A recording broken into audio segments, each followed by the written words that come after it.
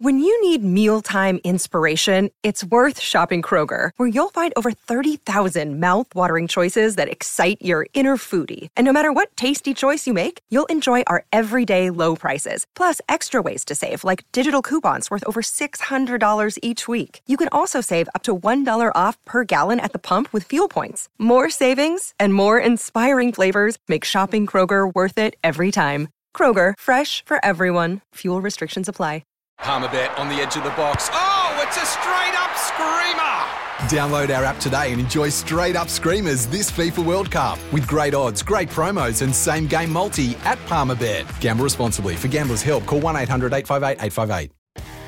Off the bench with Paul Hazelby and Jimmy Williams. Good morning, great to have your company. It isn't Paul Hazelby, it's my co-host for the week, Mark Reddings. G'day, Mark, how you going? Jimmy, great to be with you. Hayes had a big function last night, the life memberships for the Fremantle Dockers. So I'm tipping, just guessing, a wild guess, he might have pulled up a little bit sorer than normal, the Hayes, but God bless him and all those Fremantle Docker life members who got together last night to celebrate that very special club. Of course, the Doig medal tonight. Have you got a tip for that? Look, I think when you look at what's happened this year, certainly when it came to the Brownlow medal, David Mundy, 20 votes. He was a standout Brownlow-wise. I'm not sure it's going to be that distinct in the Doig medal tonight. When you look at the contenders, I mean, Sean Darcy, very good. Adam and Andrew Brayshaw had his moments as well. Caleb Sarong. I still think David will have enough votes, and bear in mind, Nat Fyfe probably didn't play enough footy over a long period of time, but I still think the Barra will get across the line and win another Doig medal. Let's get into the golden moments of the week. Skeet, McMahon, opportunities as good as gold. McMahon, be more. Now, the obvious one, the AFL Grand Final, the spectacle that Western Australia, that Optus Stadium and Perth put on. You must be so proud. I know I was so privileged and lucky to be there. How did you enjoy the day? I've been in the business for about 30 years, Jimmy, and I walked to the ground on last Saturday, 7 days ago today, and I was proud in the morning when I woke up, and I was even more pumped with what the job we did. When it came to the spectacle, the weather, the entertainment, the match itself, albeit the result was 70-plus points to Melbourne. It didn't feel like that. It was just a great day, a great advertisement, and it does open the conversation, maybe not the next couple of years, but certainly with regards to the AFL Grand Final. Should it be locked away, Melbourne, year in, year out? Well, we've shown this year that Perth, down the track, albeit in 3, 4, 5 years, even a decade from now, should be in the conversation if they decide to maybe make it a more national competition. Yeah. If we're serious about being a national competition, having the grand final every single year for the next 50 or however many years it is at the MCG, it doesn't make any sense. So we've had it in Brisbane, we've had it in Perth, and both did it capable. They showed that they're capable. So I can't see any reason why, apart from the contract, obviously, that Adelaide and Sydney couldn't pull it off. Absolutely. Well, contracts are made to be broken. This is a long term, and there has to be some sort of financial inducement to bring it back to WA. Look, Queensland last year did the job and adequately, given the circumstances. Yep. But I think it's fair to say, without being too parochial, that Perth took it to another level. And the Dreamtime game gave us a glimpse, and then the grand final proved that we can do this on a spectacular level. So full marks to the AFL and the state government in the end for coming together, getting it across the line. But the MCG, despite the fact we don't want it there every year, it is still a wonderful place to go to. And the Victorians love their footy. So let's bear in mind, it's got a great history, but certainly moving forward, perhaps there's an opportunity to just take it around the country where suitable. You've been lucky enough to go to some grand finals at the G Skeet. How many would you have been to in Melbourne? Oh, about 20, I reckon. Wow. It's been fantastic. Wow. My first was back in 87, Carlton, Hawthorn, and even going back as recently as that 2018 grand final, which was remarkable between the Eagles and Collingwood. 19 Giants thrashed by the Tigers. But there's a great buzz about that ground, 100,000 people. You can't deny that. But I think it's COVID, unfortunately, has meant we've had to open our eyes as to what else can occur moving forward in the next decade or two. Mark Reddings in for Paul Hazelby, Jimmy Williams with you as well. Great to have your company. Golden moments there for McMahon. McMahon has opportunities as good as gold. Visit careers.mcmahon.com.au. McMahon, be more. We'll be back soon. Off the bench with Paul Hazelby and Jimmy Williams.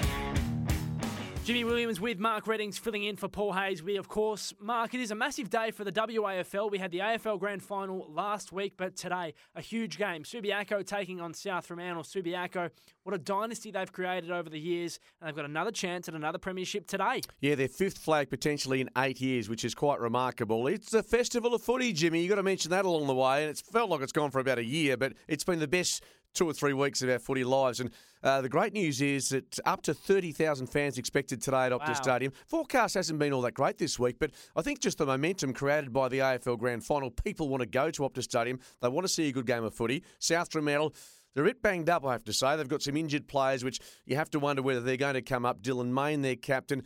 Blaine Wilson's been sore. All that comes into play at the back end of the season. They've lost Schlensog, their key back, so that's a major concern. And young Donaldson, who is a lively small forward. So they've got some question marks over their fitness level. Subiaco won the second semi by 22 points. Had a week off. They've got some hardened bodies. Bear in mind they lost last year's final series by not even getting in there. So they missed out last year. The eye of the tiger has returned, and that to me is very worrying for the Bulldogs. There could be a special story out of today's grand final if Subiaco are to win Skeeter. Of course, Brandon and Bailey Matera in the same team. Of course, Brandon, delisted by Fremantle at the end of last year, he had that desire to continue to play AFL. He didn't get the chance, so he's teamed up with a family member at Subiaco. This would be some kind of story for those two. Yeah, and speaking of stories, what about Lachlan Delahunty if they win? It's 5 flags for him. What a story, what a career. And there's a few Subiaco players that have just got them racked up in their trophy cabinet. Outstanding they are. And they're a team that, if you watch them closely, as I have during the year, Jimmy, they just grind teams into the dirt. They don't play with much flash or panache, but once they get on top of you, gee, they're a hard team to get back and control the game. For anyone who loves their WA footy, that looking at Subiaco over the past 7 or 8 years, they've just been the benchmark every year. Even yes, they didn't win the grand final last year, but the change that they've gone through, Jared Schofield was obviously there and left to pursue opportunities in the AFL system. Well, what Bo Wardman's done has been phenomenal. And for the players to bring in guys and develop them all across the board, recruits and local development has just been second to none. And what people, I think, forget, Ski, I was lucky enough to be at a couple of grand finals that Subi played Peel in. They were playing Fremantle's aligned Peel team that had 15 or so players in the team. This team could have won quite easily in a different era without an alignment, 2 more premierships. And then we'd be talking about the greatest streak of any waffle team ever, I'd imagine. Yeah, which is good in the respect of Subiaco's history, but for the waffle, it's not great. They want a more even competition. So, Peel, credit to them, they've got there. But this Subiaco lineup, they just have done a great job over a long period of time. People say, yeah, they have the financial backing to get players. That's being said, you can only do what you've got in front of you. And last year, put the asterisk there, was a shortened season. Subiaco, warm favourites today, rightfully so. And the other game which will create a bit of interest, I have to say, is the Colts grand final between Claremont and Swan Districts, because a lot of AFL recruiters will look at the players from that match to see who can stand up on the big stage, being the Colts decider. Now, you're calling the both games or just the one league game? Doing the league game and hosting some other stuff for the Colts. So looking forward to that. Yeah, it should be a terrific day. As we mentioned, it should be 30,000 people there, which I think, when you look back last year, we had 10,000 at Fremantle Oval, which was a great crowd, confined space. If they can get past 31,000, it will be the biggest waffle crowd, I think, for this century. So that would be huge. Can South Fremantle do it? Can they upset Subi? I don't think so. I just feel they're a bit banged up. Mind you, last week, they kept Claremont goalless until the last quarter, but then conceded the final 4 goals of the game to win by 11 points. It was a strange game. The Tigers would be kicking themselves, particularly someone like Bailey Rogers, who, the Sandover medalist, thinking, if we just got our act together a little bit earlier, it could have been a magnificent double for him. Todd Curley said earlier this week that there's only 2 teams in the grand final and they're one of them. So they've got the chance, the South Fremantle team, but it's going to be such a big task. Absolutely. And the midfield of Subiaco probably against Souths obviously is the key. My concern for South is that the forward line of Subiaco might just be a bit strong with a couple of those key backs missing for South Fremantle. Look, they've got some key players, the Bulldogs. You know that Shaw's going to be a weapon. We know that Jimmy Miller can bob up. We know that Sleuth can push forward. But yeah, Subiaco, I trust them more. I think they'll get across the line. 3 or 4 goals would be my margin. Mark Redding's in the chair for Paul Hayes. Will be Jimmy Williams with you on this Saturday morning. Great to have your company. We'll be back with more in a moment. Off the Bench with Paul Hazelby and Jimmy Williams. Jimmy Williams with Mark Reddings on your Saturday morning. It's great to have your company. Skeeter, let's do this. The Dig. Dial before you dig. The essential first step. Don't dig yourself into a hole. Dial before you dig. It is the essential first step. And Skeet, I know you want to have a crack at someone or something. You look fired up. Well, I'm a bit angry. I'm just trying to work out what's happening up in Queensland at the moment, and we know it's a tough job with COVID, but at the start of the week, there was a Sheffield Shield game scheduled between Tasmania and Queensland at the Allen Border Field, and before play started, we knew there was a bit of an outbreak or certainly some COVID concerns, and so the Tasmanian cricketers dashed home to the little Apple Isle to get away from the danger of COVID, which is fine, fair enough. The only issue we have with that is 6 days later or thereabouts, we're going to have 75% capacity at Suncorp Stadium for tomorrow's NRL decider between the Penrith Panthers and South Sydney.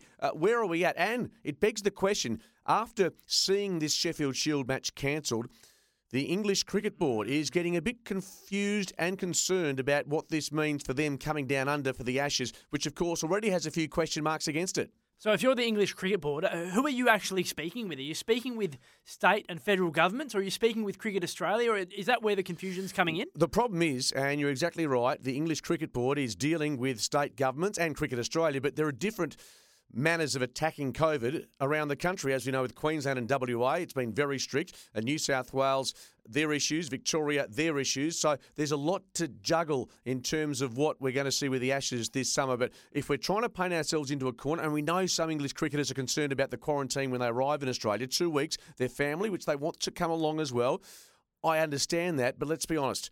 Put your big boys' pants on. You're playing for your country in an Ashes series. This has to be overcome because it will be a disaster. And I know that Nathan Lyon and a few others have said if it was reversed and we were going over to England to play and had to quarantine for 2 weeks, we would not hesitate. Let's hope the English, because they've got no Ben Stokes, possibly Jofra Archer, is not out here with an elbow injury. They're worried about getting thumped, that they decide, no, this is all too difficult. Did you see what Kevin Peterson said on social media, Skeet? Yeah, well, talking about players being done with bubbles and hubs and all that, I do get it. Look, it's difficult, it's not easy, but that's the world we're living in.